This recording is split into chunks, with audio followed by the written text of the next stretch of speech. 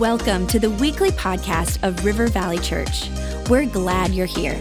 Our heart is to lead people to Jesus and launch them into their God-given purpose. So we pray you would encounter God in a fresh, new way today.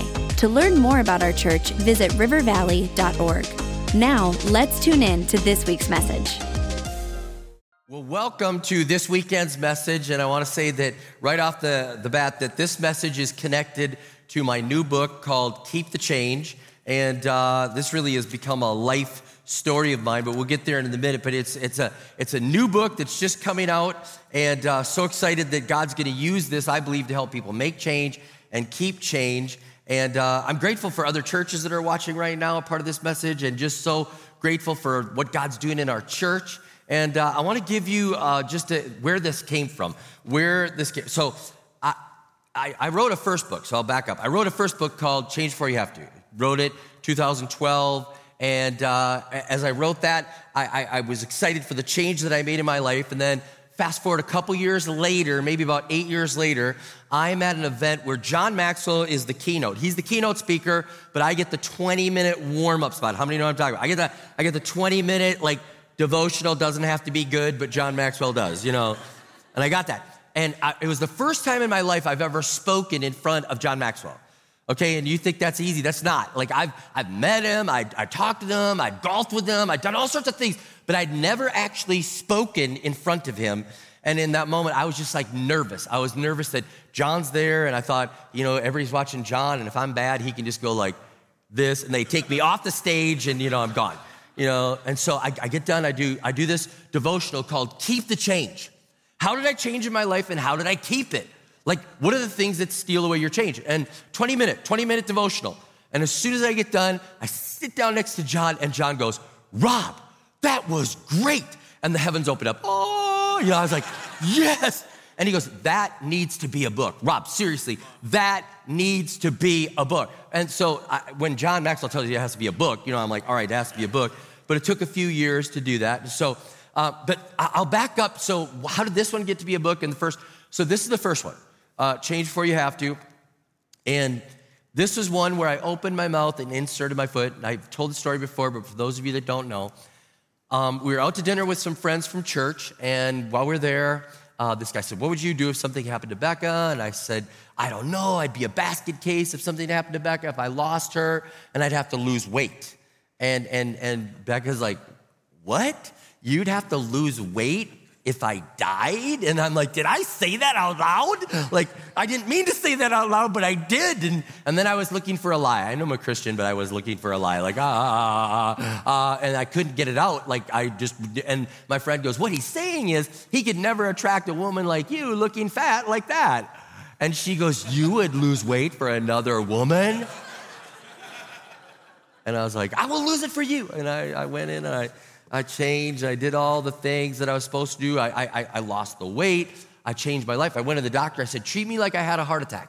And he's like, "You didn't have a heart attack." I said, "I know, but I want to change before I have to." And then I was like, this should be a sermon. And I found Josiah, that when the Bible was read to him, he changed immediately. He didn't wait until a prophet called him out. The word of God spoke to him, and he changed. I was like, this is a sermon. So it turned into a sermon and everything, and I changed my life, and I lost the weight. And I went from an extra large. I was an extra large, and now I'm a medium, so it's a medium, but I was extra large. I think we have a couple pictures. I think we have a picture of my driver's license. Yeah, okay, so you got driver's license. Look at that. That's fat Rob and skinny Rob, all right?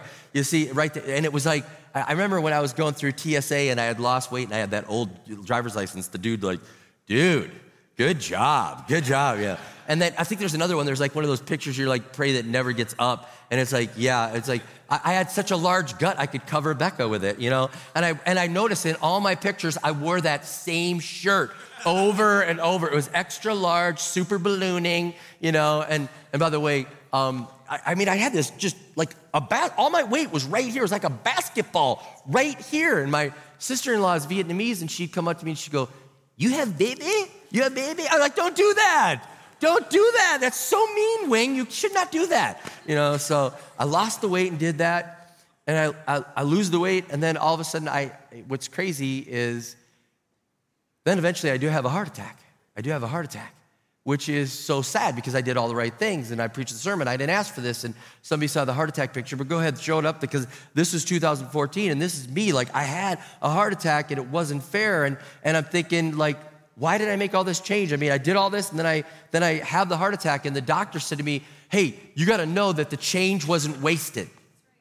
The change wasn't wasted. It helped you. And he said, your heart developed a thing called collaterals. And I think we have a picture that we could show up there. The collaterals from my heart, you can see there are two little arteries coming down. You see, go ahead, put the arrow on them so you can see them a little better. Yeah, you see, those are the collaterals, and they're going through my heart. And that's what you get from working out and running and being in shape. And he's like, hey, those things helped you in your recovery. Those things helped you. No change is wasted.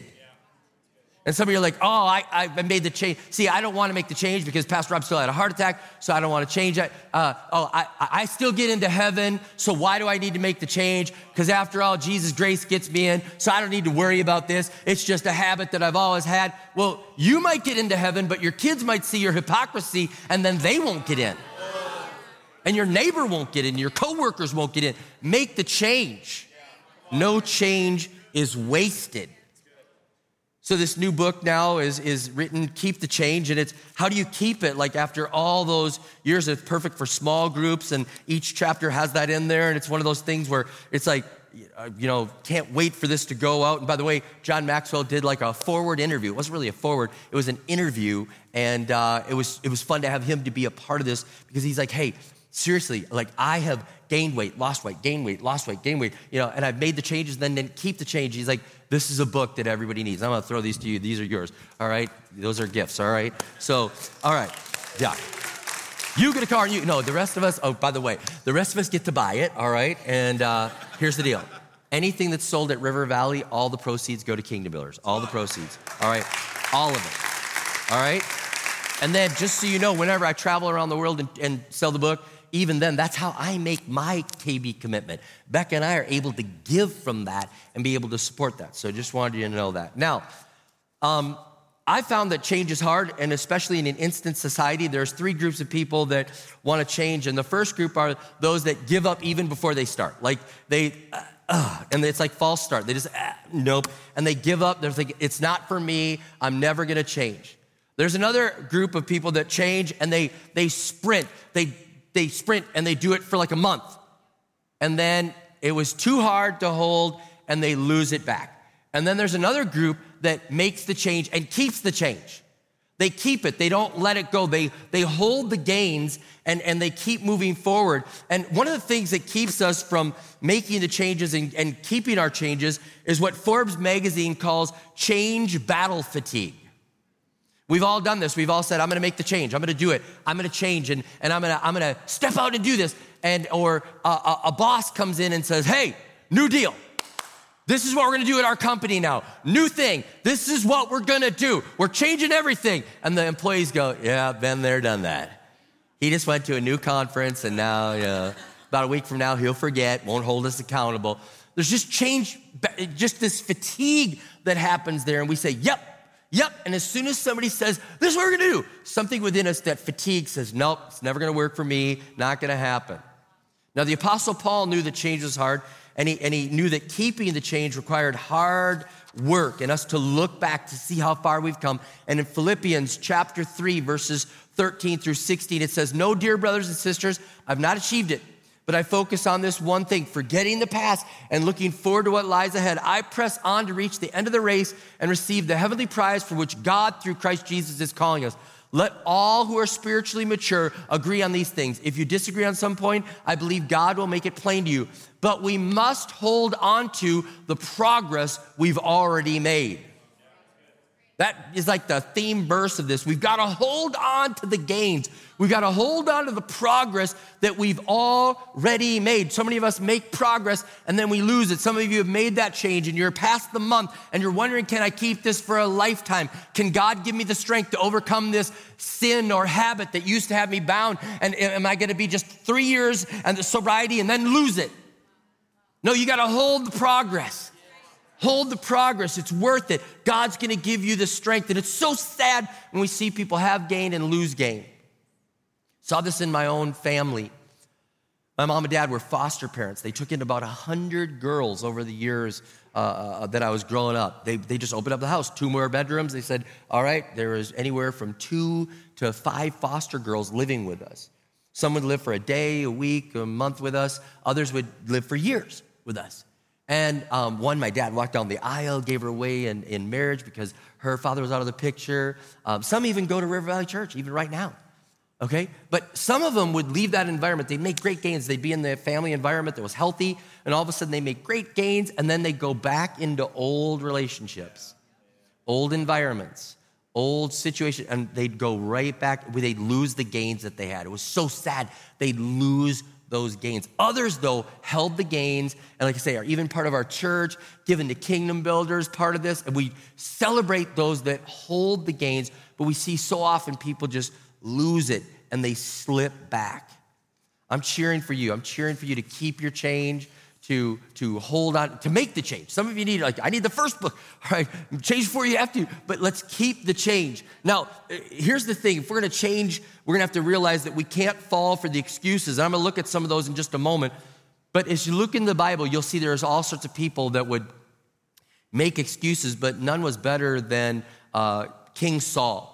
So Israel's first king, his name is Saul. They say, we want a king, we want a king, we want a king. And God gives them a king. Now he starts out humble. He starts out amazing. He starts out doing the right, he's prophesying, doing the right things. But after a while, Saul starts disobeying and think like, I'm the king, I can make the rules. And he didn't realize, no, you're the king, you still have to obey God. And so he's like, I'm the king, I can start making the rules. And as he starts making new rules, God's not happy with that, and he starts making excuses. And one of those is found in 1 Samuel chapter 13, verse 11. The prophet Samuel shows up, and Saul has just offered sacrifices and shouldn't have done it, and God's upset. And so Samuel shows up, he says, what have you done, asked Samuel. Saul replied, when I saw that the men were scattering, that you did not come at the set time, and that the Philistines were assembling at Michmash, I thought, now the Philistines will come down against me at Gilgal, and I've not sought the Lord's favor, so I felt compelled to offer the burnt offering. He's like, okay, you didn't show up, God didn't come, the people,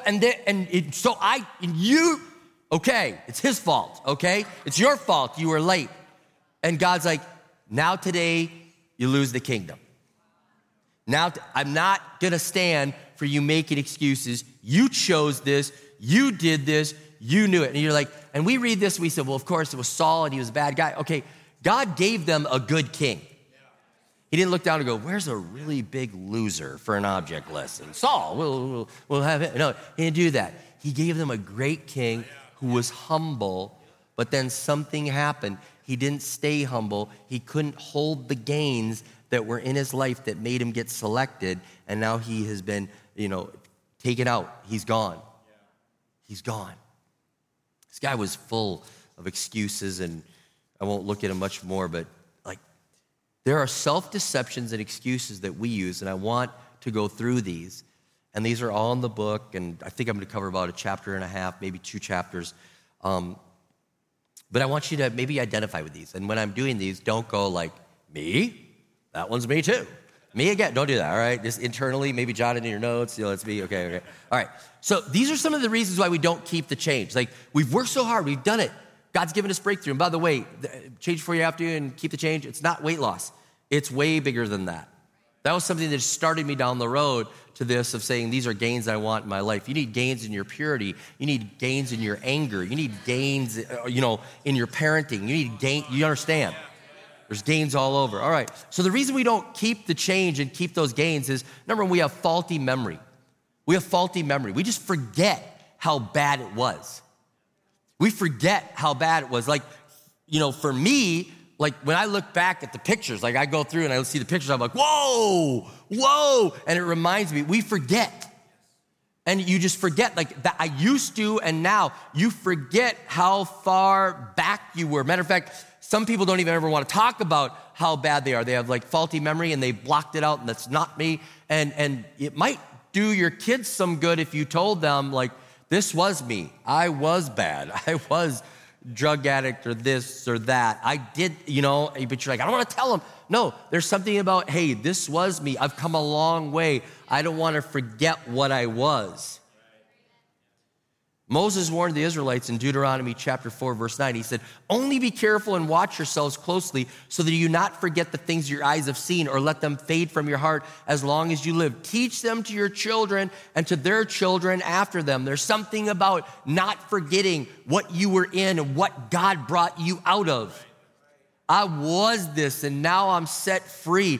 Praise God. And I'm going to hold that gain and keep that gain. I'm not going to forget what I was and then inch myself back into slavery again.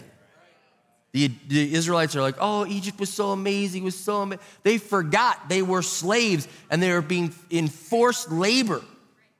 And Moses is like, don't forget, remember where you were. So sometimes we forget because we just say, or we don't keep the change because we forget and we fall for that deception or excuse. Another one is Samson syndrome. We flirt with the sin. We flirt with it. We get just close. We think, oh, it's not that bad. I got this. And I can flirt with it and I can get close to the edge. And I'm like, get away from the edge. Get as far away as you can.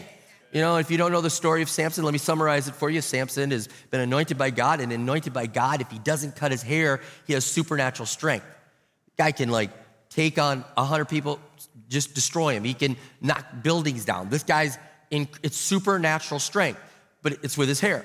So he's dating Delilah, and he's with Delilah, and Delilah's telling him oh, tell me the secret to your strength. And he knows if he does, it could be gone. But he's like, oh, it's Delilah. So he's like, oh, if you bind me with old ropes and new ropes, if you do those types of things, you'll take away my strength. And so she does it in the middle of the night. New ropes, old ropes. And she says, the Philistines are here. And he breaks out, does it. He gets free. And then he says, she's like, come on, tell me why you're so strong. Tell me why you're so strong. And he's like, okay, if you braid my hair.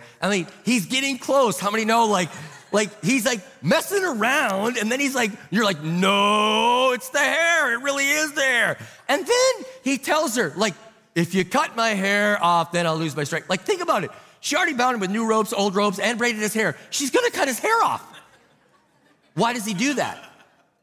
I would theorize that he probably was arrogant, thinking, I got this. It ain't my hair. It ain't God's strength. It's me. I'm pretty good. And I got Samson syndrome.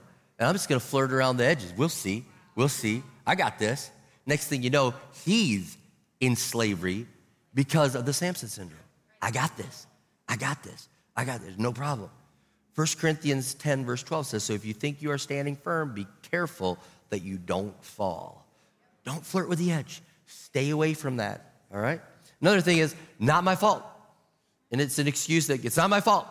It's not my fault. It's their fault, and we do blame shifting, and we are professional blame throwers. How many know what I'm talking about?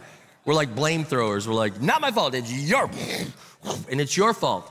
And it's been happening ever since the beginning of time. Really, you think about it. Well, created, when man was created, not ever since God, but when man was created. When Adam and Eve were created and they sinned, God's like, what'd you do? And Adam's like, you made a woman. That's her fault. It's her fault. Why'd you do that? And I was alone, and now, and then God's like, Eve, what? She's like, well, you made a serpent and you put a tree there. Why'd you put a tree? Everybody's like, blame. And God's like, you chose to do that. You chose to do that. A lot of people use the not my fault, and when I used to do more counseling, and I don't counsel in the church. We have other people that do a great job. We refer people to professional counselors, etc. But I'd be counseling with people and say, well, I would never have done that if my wife wouldn't have. I never would have done that if my wife wouldn't have done that. And I was like, no, don't you dare blame throw on her. You're flame throwing, blame throwing. Nuh-uh. People say, well, I never would have done it if the boss would have given me the raise. I wouldn't have done that. I never would have done. No, you don't get to blame other people. That's a surefire way to not live the abundant life. Okay, another one. Just this once. Just this once. It's a deception that's there. The enemy says, you know what? Just this once you can do it. Just this once. It's not a problem. Just this. It won't be a habit. You deserve this. You're super stressed. Just this once. You don't get paid enough, so self-bonus yourself right now because, it's just this once. It's not a habit, it's just this once, all right?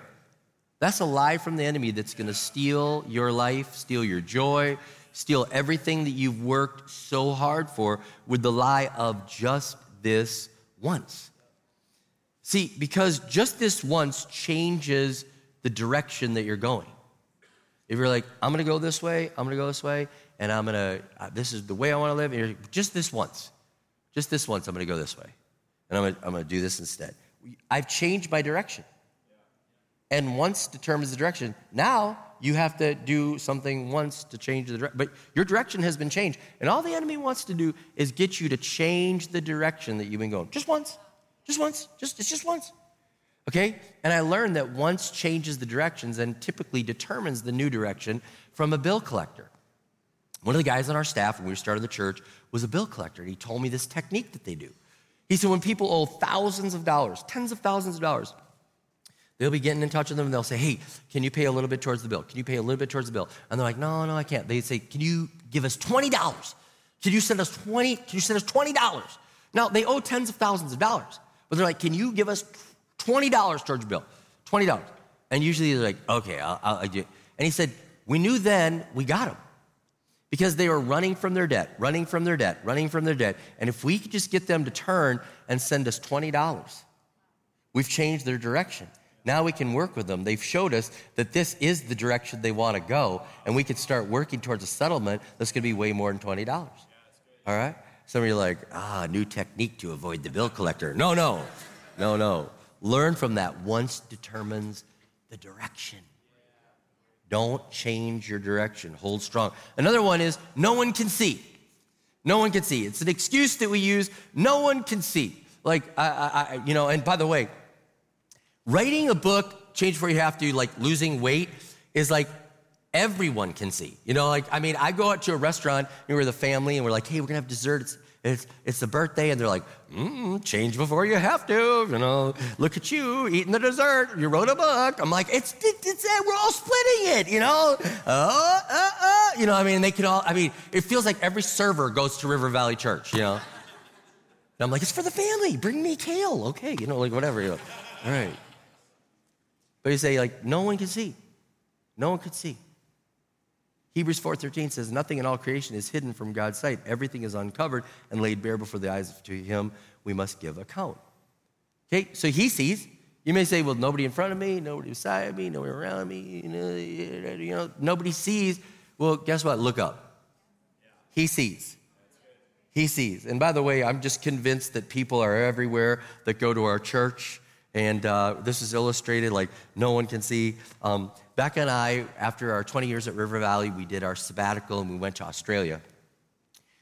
Just started, it's New Year's Eve. We're in Australia and there's 1 million people in Sydney Harbor waiting for the fireworks. It's incredible. It's absolutely incredible. And we're just waiting.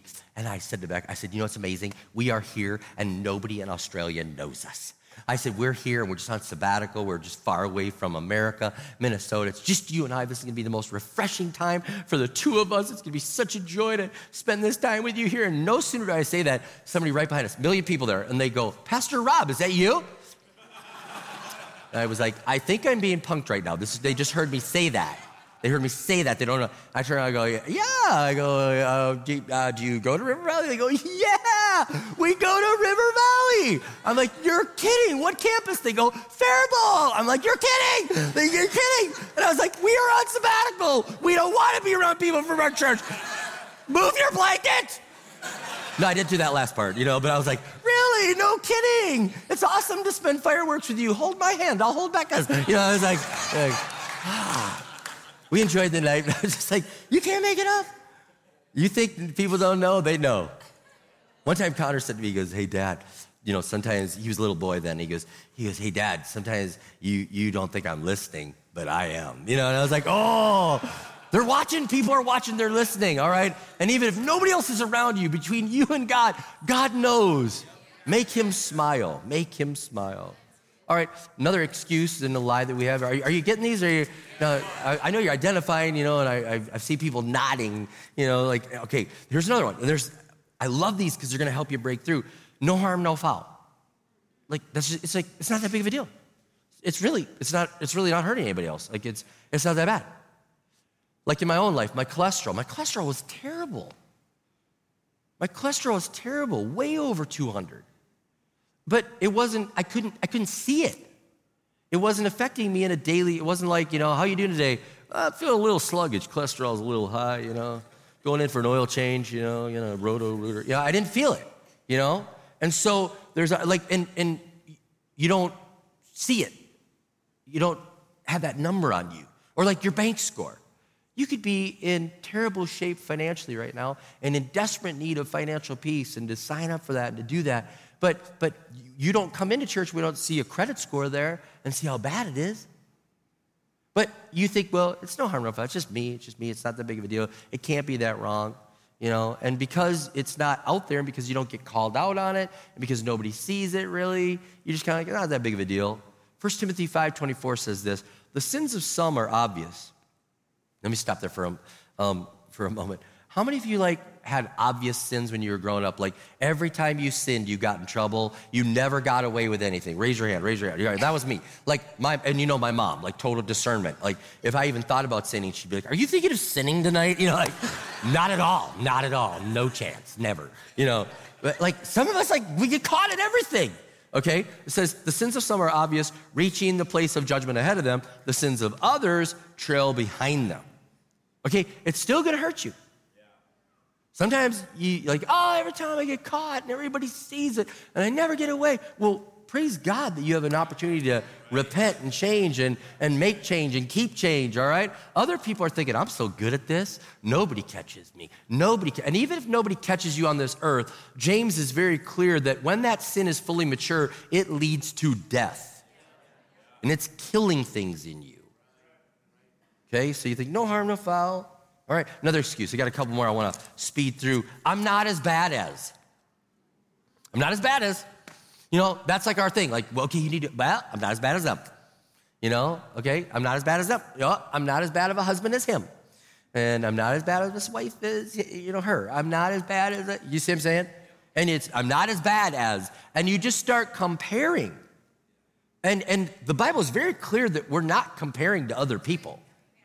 Okay, in Luke chapter 18, there's a Pharisee and a tax collector. And they're standing there praying, and Jesus is telling the story. And in verse 11, listen to what he says. He says, the Pharisee stood by himself and prayed, God, I thank you that I'm not like other people, robbers, evildoers, adulterers, or even like this tax collector. If you know the end of the story, it doesn't end well for that guy. The tax collector's like, oh, God, I'm so sorry. I'm so bad. I need your grace. And God's like, grace. Oh, and to the guy that's judgmental and thinks he's all better than, and his goal is to be better than that guy, wrong. Okay? You're not trying to beat people in goodness ladder and I'm got to be ahead of them and then I'm okay. And that's not the way it's a terrible, terrible way to live. And I got this, I want to just read it out to you. It says, I'm not trying to be better than you. I'm trying to look more like Jesus and be the best me I can be. Let me say that again. I'm not trying to be better than you. I'm trying to look more like Jesus and be the best me I can be. Okay, I want to be exactly who Jesus has created me to be. I want to be living the change that he's given to me. I want to step into all that he has for me and not be less than what God wants me to be. Another one, I wasn't prepared. Matter of fact, I'm going to end with that one, so I'll give you the ninth one, and we'll go back. The ninth one is learned helplessness. A lot of people have learned helplessness. You just have felt like nothing can change me, I can't get victory, I'm no good, it will never work for me. I've just learned to be helpless. And you need to realize that God says you're not helpless. God says you're his beloved son. God says that you're his beloved daughter. God says that you have the power of the Holy Spirit. God says that you are more than a conqueror. God says, greater is he that is in you than he that's in the world. God says, my grace is sufficient in your weakness. All right? So let me end with this one here. This is the one, I wasn't prepared. And this is one I just want to share from my own story and just help you again to realize you're going to make the change, you're going to keep the change. I wasn't prepared. There was when I lost the weight, let me start there. When I lost the weight, let me do the easy one, and then I want to talk about purity. When I lost the weight and I was like, I'm going to do this, I wasn't prepared for going on the road. I'd go on the road and I lost the weight, and then they'd say, after we get done preaching, it's 9:30 at night, a special event or whatever. They're like, let's go out for Italian. I'm like, great, carbs at midnight, that's gonna be great, keep the change, And I wasn't prepared, and then I'd go to my room and they'd have like a little gift basket. It'd be like chocolate and cookies and more chocolate and cookies, and somebody like, praise God. No, not if you're trying to lose the weight, And so I was like, I wasn't prepared. And so I'd have to tell them like, hey, I don't put chocolate and cookies in the room. Like, don't do that. I don't want them around me. And then I'd have to say like, I want to eat like fish or something. I'd have to suggest something to them and be able to say like, I don't want to lose those things. Matter of fact, I even bought a book for when I went out to eat. It was a book called Eat This, Not That, like out to eat version. And if I was at a restaurant, I'd be like paging through. I'm like, at Hardee's today, what does it say? Fast, definitely fast. You're like, okay, fast, okay, good. Okay, but at least you knew what you could eat there, right? So that's one thing. But then on the other thing with purity, and I just want to go here because please don't think, man, Pastor Rob was really about a weight loss. No, it wasn't. It's about all the changes. And years ago, we made changes in our life, and as a church, we started doing Every Man's Battle for Purity and calling men up to a higher level of purity, realizing that the internet, the world that we're living in, the fact that you have a handheld device that can go and bring you down the road of destruction, and you could say, well, I wasn't even looking, it was right there. And no, we're not going to have those excuses. So he said we're going to live in purity. So this was years ago. I was traveling to Russia, St. Petersburg, Russia, teaching for John Maxwell for his Million Leaders Mandate. And when I did that, I went there, I get to Russia, and I go to the hotel in St. Petersburg, beautiful, and walk in, this guy comes up, hey, if you need anything, I'm your guy. If you need drugs, if you need any alcohol, you need any hookers, whatever, I'm your guy. And I said, I'm a pastor. I don't need any of that. Like, are you kidding me? And he goes, well, I've got that for pastors before. I was like, get thee behind me, Satan. Get out of here, And I go up and I register at the desk.